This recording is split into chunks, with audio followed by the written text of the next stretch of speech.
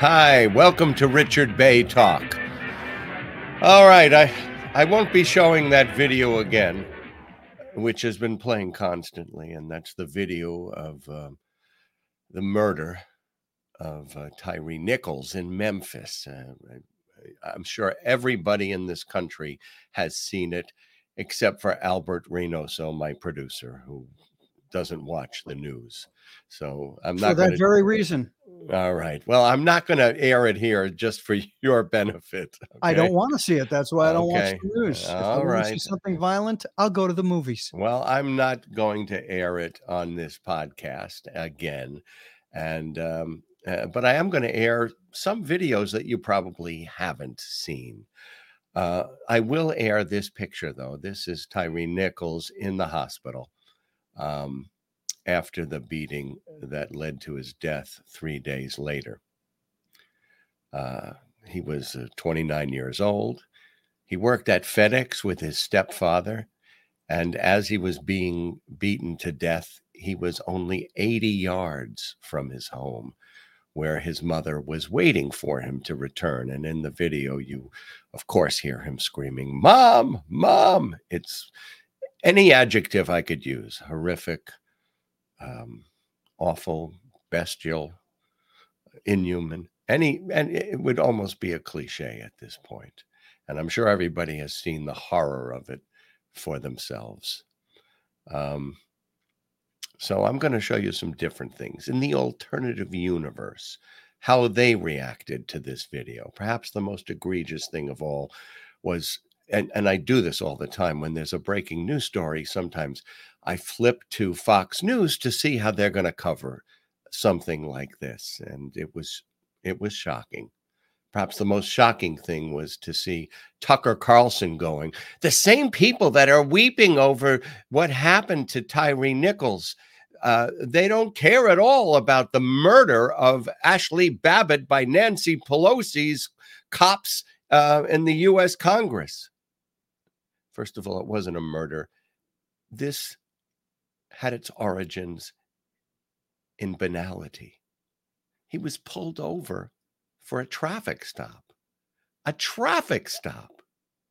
They said he wasn't even speeding. They said he was driving erratically. What does that mean? He crossed a dotted line?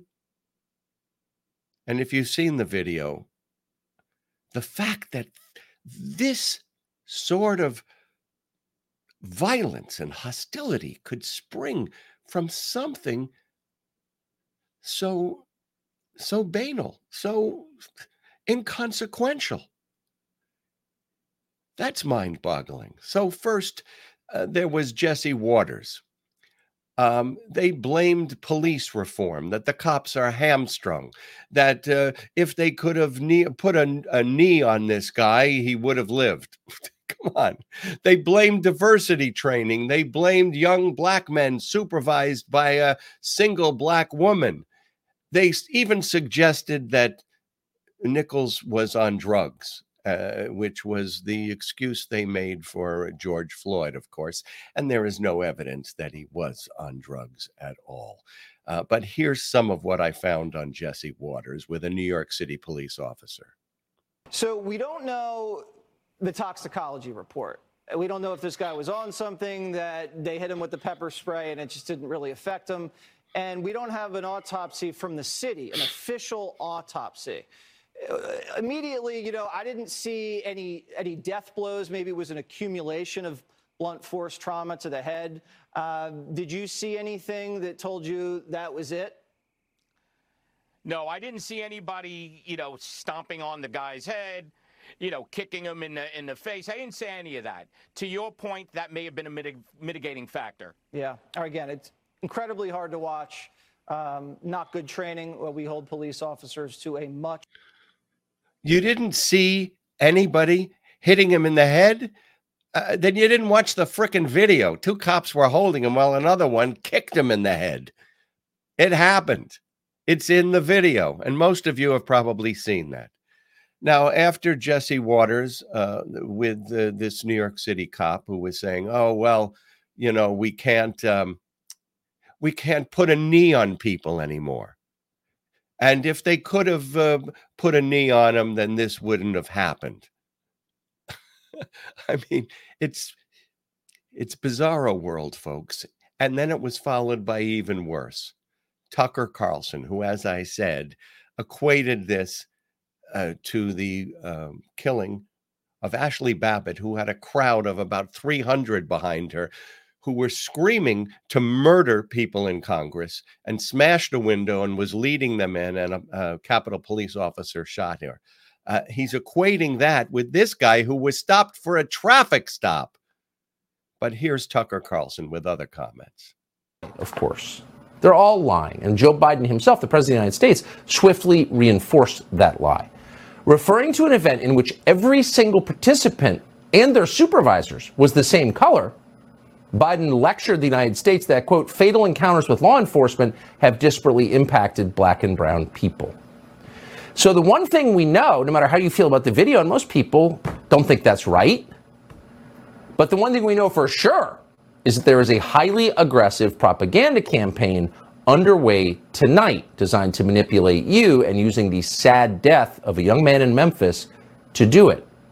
That propaganda campaign, like all propaganda campaigns, is by definition dishonest. But it's more than that. It's worse than that. This is yet another attempt by our leaders of our country to inflame racial hatred in the United States. So the let's abolish the police idea was as stupid and deadly as it seemed. That has not stopped professional political activists from trying to bring it back. And as we've told you, riots unfolding tonight all over the country. As we told you, riots tonight are unfolding over the country. At another point, he said, we'll continue for the duration of the show to monitor the riots that are unfolding across our country tonight. Gee, I must have missed those riots, didn't you? There were no riots. It was a way for him to drag Antifa into the conversation, which is the bête noire of Fox News. If anybody was inciting violence, it was Tucker Carlson. The only riots that existed were the riots that occur in his fevered brain somewhere in the back.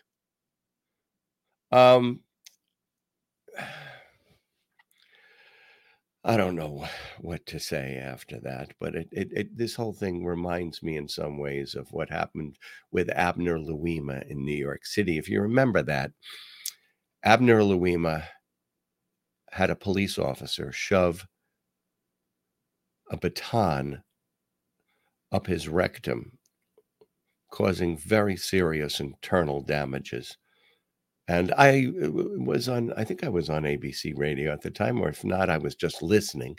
But Sean Hannity every day he had the police officer's father on, and they were talking about how he was innocent. And there were allusions to the fact that Abner Louima had his rectum destroyed because he was gay, and he had been at a gay bar and had anal sex, of course, in the end, after the police officer confessed to this. And there was another officer who stood guard while it happened. There was no apology. There was no on air admitting this grievous mistake. The man who was in the hospital was called Lying Louima. Nobody ever had to pay a price for that terrible misrepresentation of fact. And it's pretty much true today. The same thing happened with the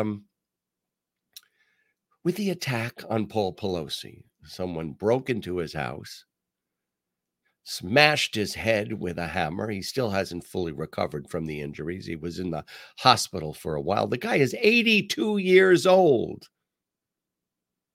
And immediately after it happened, once again, it was the gay excuse. My God, can they find some way to link Tyree Nichols, his murder, to gay involvement?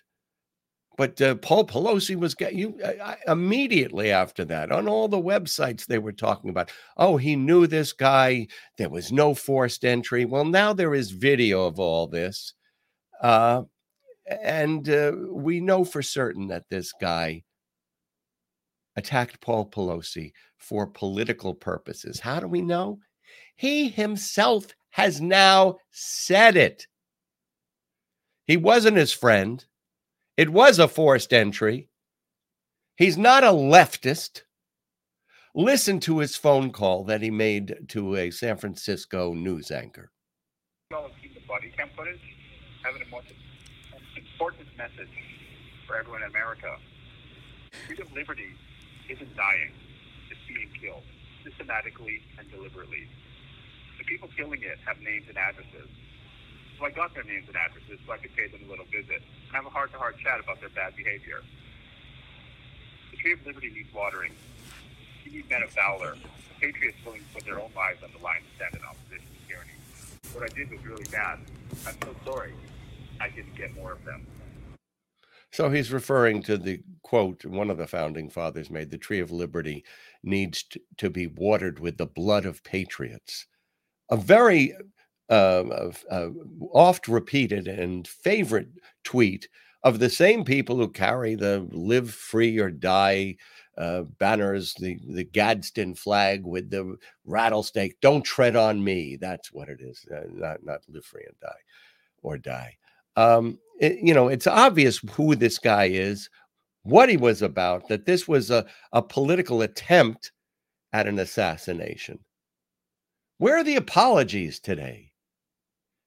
Adam Kinzinger, you may remember, the Republican who was on the January 6th committee, sent out this tweet today with a list of all the people who made allegations about Paul Pelosi and the fact that this might have been a gay assignation, that we didn't know all the facts, that this wasn't clear. Well, it's clear now, you guys. Adam Kinzinger says, hold them accountable. Well, when do we get an apology? As someone famously said, where does Paul Pelosi go to get his good name back once he gets his health back after this attack? All right, so it's a different world out there. And I think I've shown you some clips and some information, that maybe you haven't seen ad infinitum over and over again on the news. But this week as well, something, on a lighter note, the Academy Awards were announced. Now, people say nobody cares about the Academy Awards anymore, but people do care about movies. Even if we stream them these days rather than going to a movie theater. I wouldn't even be here if it wasn't for the movies. Back in the day, they used to have somebody in the movies, believe it or not, who, I think I hit about just the tail end of it, but there was a person there, an usher, who would have a flashlight and in the dark would show you to your seat. My grandmother was what was called a matron, and my mother worked under her as an usherette. And when my father came back from the Army Air Corps during World War II, his mother wanted to throw him a welcome home party, and she wanted to have pretty young girls there, and she invited my mother. And that's how my parents met. It's because of the movies. Now, because my mother and my grandmother both had worked in the movies, we had three movie theaters, all within like the same block in Far Rockaway, the Pix, the Columbia, the Strand. Some of them, the Strand was gigantic. Now, because of the employment of mother and grandmother, I was allowed to go to the movies for free. It was only like a quarter or 50 cents, but I'd have to walk in and ask for an okay. So I used to go to the movies every week. I saw Robinson Crusoe on Mars, and I saw it 3 times on Saturday and then another 3 times on Sunday. I saw Goldfinger 6 times. I would sit in that movie theater and watch the movies over and over again. The first time I thought about death and its finality was watching Tarzan's Great Adventure. There was a great white hunter who was trying to shoot him, and he dived into the water, and he couldn't come up for air, so he could drown.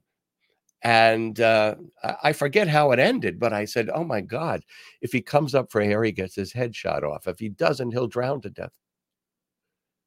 And if you're dead, it's forever.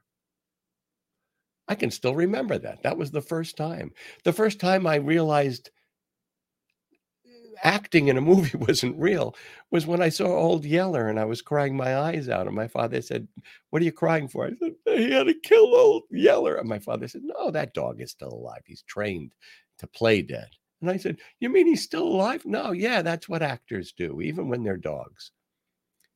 The first time I think I heard about being gay was, and I don't remember the name, it was a Dirk Bogarde movie in black and white where it was a British movie and he worked for the government, and either somebody was blackmailing him or if the government found out, they would fire him. So the movies play a pretty big role in our development. And as I look at Facebook, people are still,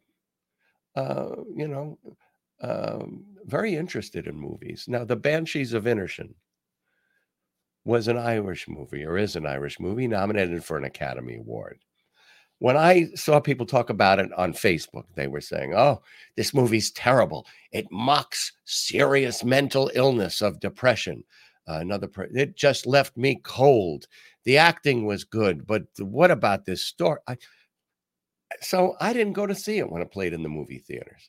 But I am in Screen Actors Guild, and we have Screen Actors Awards. So they send me DVDs of all the movies nominated, or they allow me to stream them at a special site with a password on the internet. So I watched Banshees of Inisherin, and I thought it was fabulous.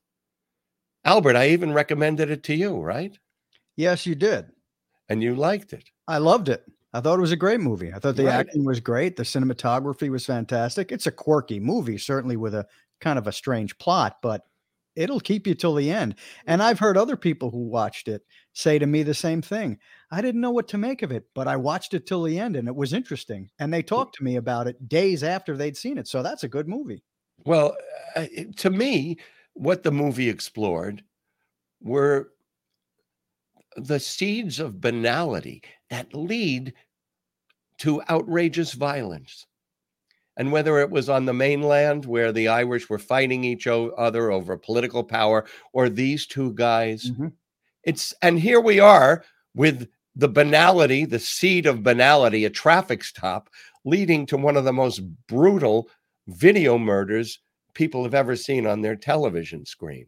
So I think it has relevance that is important, and the acting is great. Colin Farrell plays a simple man without being a simpleton, and the kid that plays the simpleton is just extraordinary. Brendan Gleeson is always fabulous. Now, Tar, on Facebook, people were saying, I couldn't stand this movie. It was so pretentious. Well, I think the movie is about pretension. It's about what happens when you start to believe the pretentious image of yourself as something that is true. And that pretentious image that you acquire becomes like a cage. And eventually, it can lead to destroy you. And that very last scene in the movie is where, I won't tell you what it is, but it's where she pays the price for believing in that pretension. What else? Avatar, Way of Water. I saw that. I said the first hour I was going, oh my God, what is he doing? He's making the same movie again. Then the second hour, it became very interesting as they went to a different place and there were different themes explored. And the last hour, I thought, is one of the most masterful editing jobs of 3 or 4 different dangerous crucibles that are interspersed together and create a rising tension in the movie. I'll tell you this, it's one of there's only 2 movies I've ever seen where 3D really works. And in this 3D, you're really transported to another world. The other movie where I thought it worked was Gravity. Everything else was just a waste of time. So listen, that's my opinion. I'm not a film critic. But remember the time when we had film critics on television, and they were kind of important. Now, do you remember this or this? Thumbs up and thumbs down from Siskel and Ebert, two guys that didn't seem to like each other very much or agree on what they saw in a movie theater. But Roger Ebert, who has passed away, there's still a movie review site, and it's very good, called Roger Ebert, where other people fill in. Now, in 1987, I had the opportunity to sit down with Roger Ebert, and I asked him one question. If you were on a desert island, what 3 movies, on videotape, of course, would you want to bring with you? And you want to know something? As I watched this, I said, those are pretty damn good choices. Take a look at this. I felt that Francis Ford Coppola is a great director. Yes, he is. I felt he was directing with one hand. It was like watching Chopin playing a one-handed exercise. Would you like Gene Siskel's job? No, I wouldn't. But thanks for joining us here this morning. Of course, here's a familiar face, Roger Ebert from Siskel and Ebert and the Movies. This morning, it's going to be Ebert and Bay and the Movies next on People Are Talking. Good morning, Philadelphia. This is People Are Talking with Richard Bay.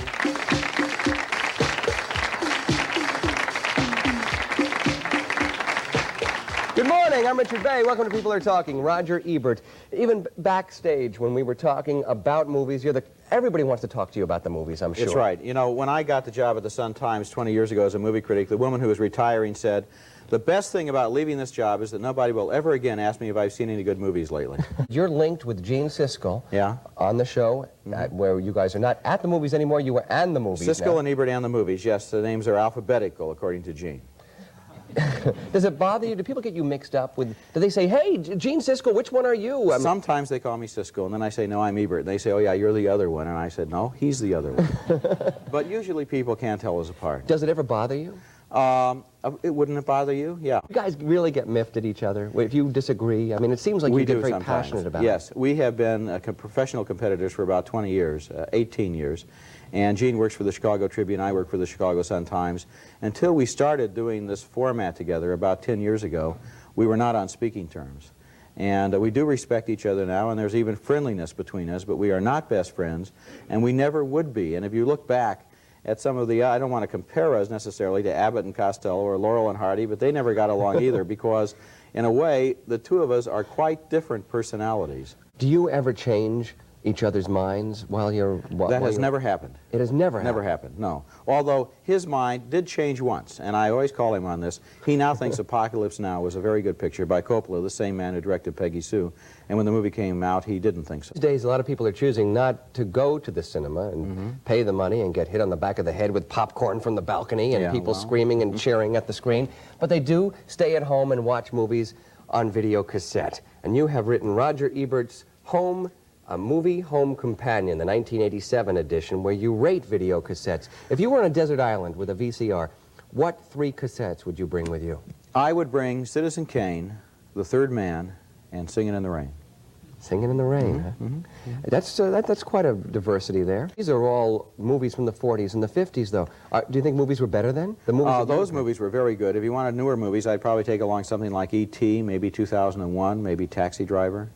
Do you think the movies were better then, though, than they are now?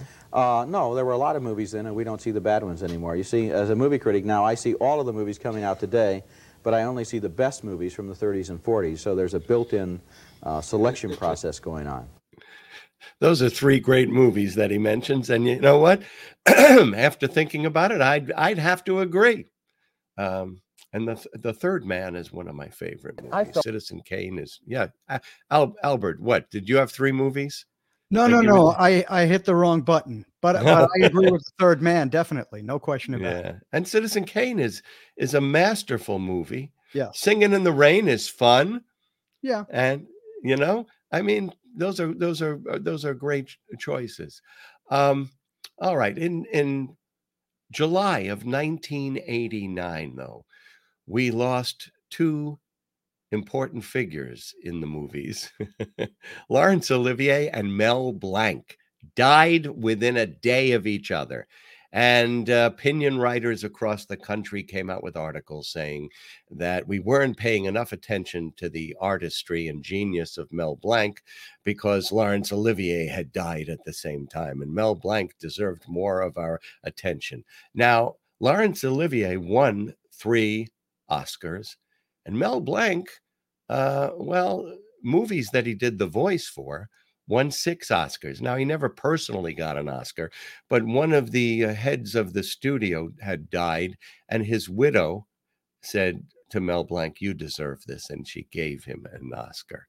So, but before we go into the next clip, Laurence Olivier, he always had those like dead eyes, like he was like a snake. He was looking at the world and being disappointed by it.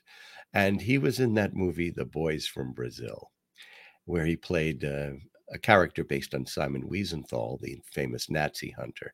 And he's gone to a prison to confront Uta Hagen, who's playing a concentration camp guard, who's now in jail for war crimes. And she calls him a Jew, something, and basically just despises him and curses him out. And I loved this. I loved it so much I did an imitation. So Laurence Olivier says to her, "You're not a guard now, madam. You're a prisoner. I may leave here empty-handed, but you are not going anywhere." Oh my God, I loved it when he said that. Anyway, so on People Are Talking, my show, we often had the audience come down and give their reactions, and we asked them which legacy was most important to Americans. Would it be Laurence Olivier's or would it be Mel Blanc's? This is what they had to say, and they're all characters. Watch this. To Americans, is Mel Blanc more important to us than Laurence Olivier?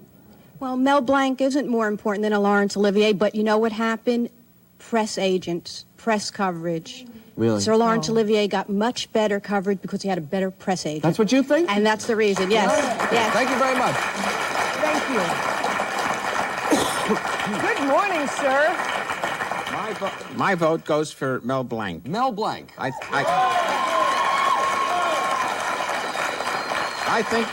think in 100 years from now you won't be seeing Sir Laurence Olivier, but you will be seeing Mel Blanc. Oh yeah. I want you to know that Bugs Bunny will live forever. So we have a telephone call right now. Good morning. Where are you calling us from? Good morning. Good morning. How are you guys today? Oh, we're fine. I'm calling from Syracuse, New York. Syracuse. How are you? Oh, we're doing great. I'm in favor of Mel Blanc because, A, he was a part of my childhood, and I'm 25 years old, and I want my daughter to watch him because I just think he was wonderful. Okay.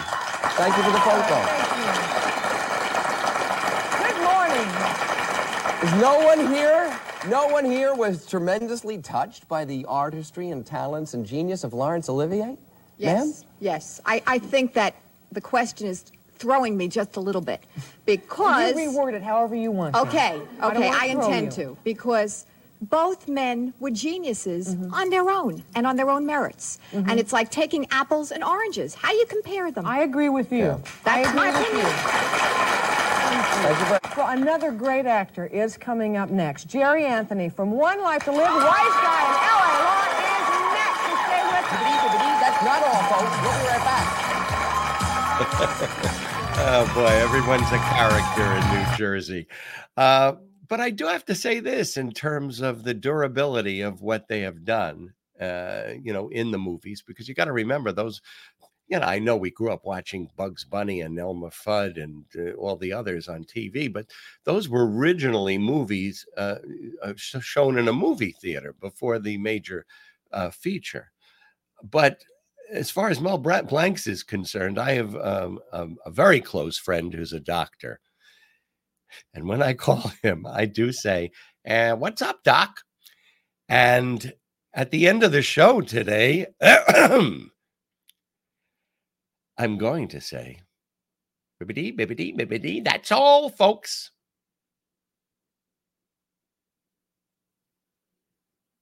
You going to leave me hanging here, Albert? I really I can't in good conscience stop the show on that. It's got to be your catchphrase that closes the show. No, well, today I wanted to do something Do you really different. want that?